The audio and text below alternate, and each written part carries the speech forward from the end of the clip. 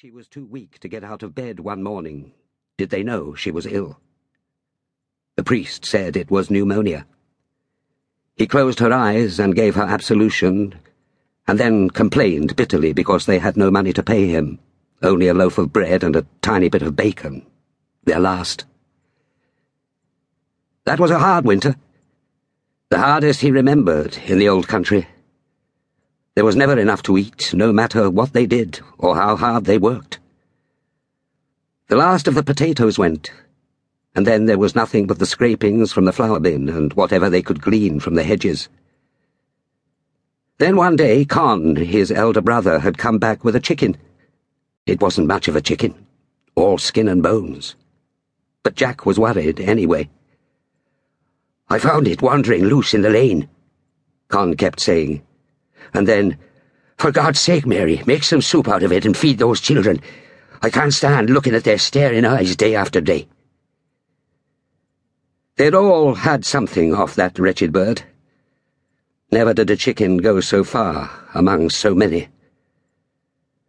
But Jack had been right to be afraid. It had been stolen, all right.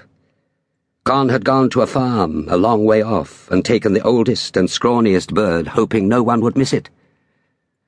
But 2 days later they came and took Con away and put him in prison. And then they hanged him.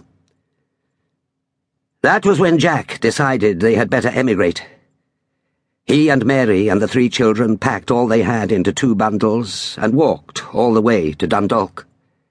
There they sold the only thing they had of value, a gold chain given Mary by her grandmother, and bought a passage to Liverpool.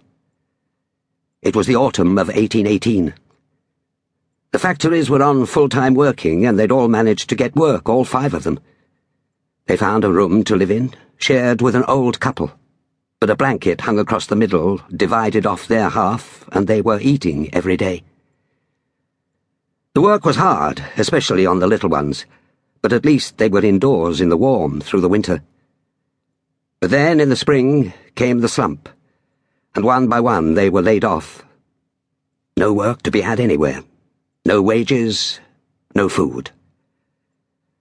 Someone said there was more chance of something in Manchester, so they packed their bundles and walked there. But it was no better. They got a day here and a day there, not enough to keep them from starvation. First, their youngest died, little Bridget, just 5.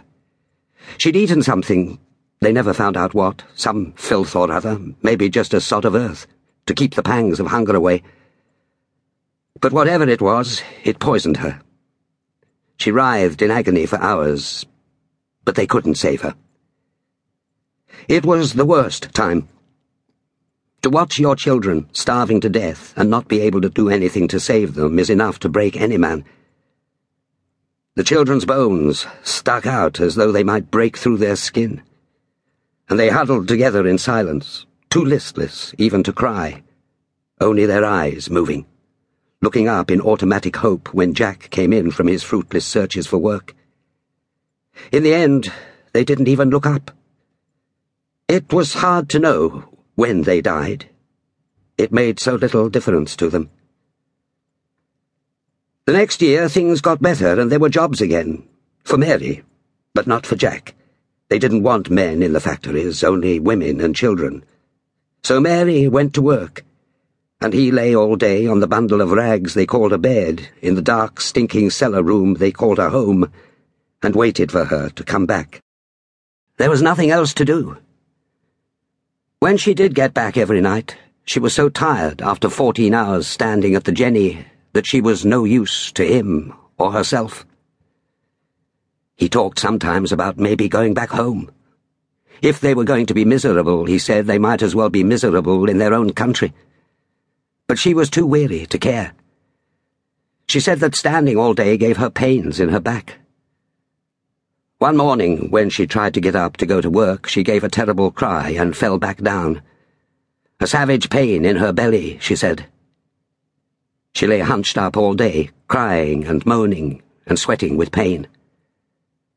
By noon, she had a fever, too. And by evening, she was delirious. In desperation, Jack went up to the street and hammered on the door of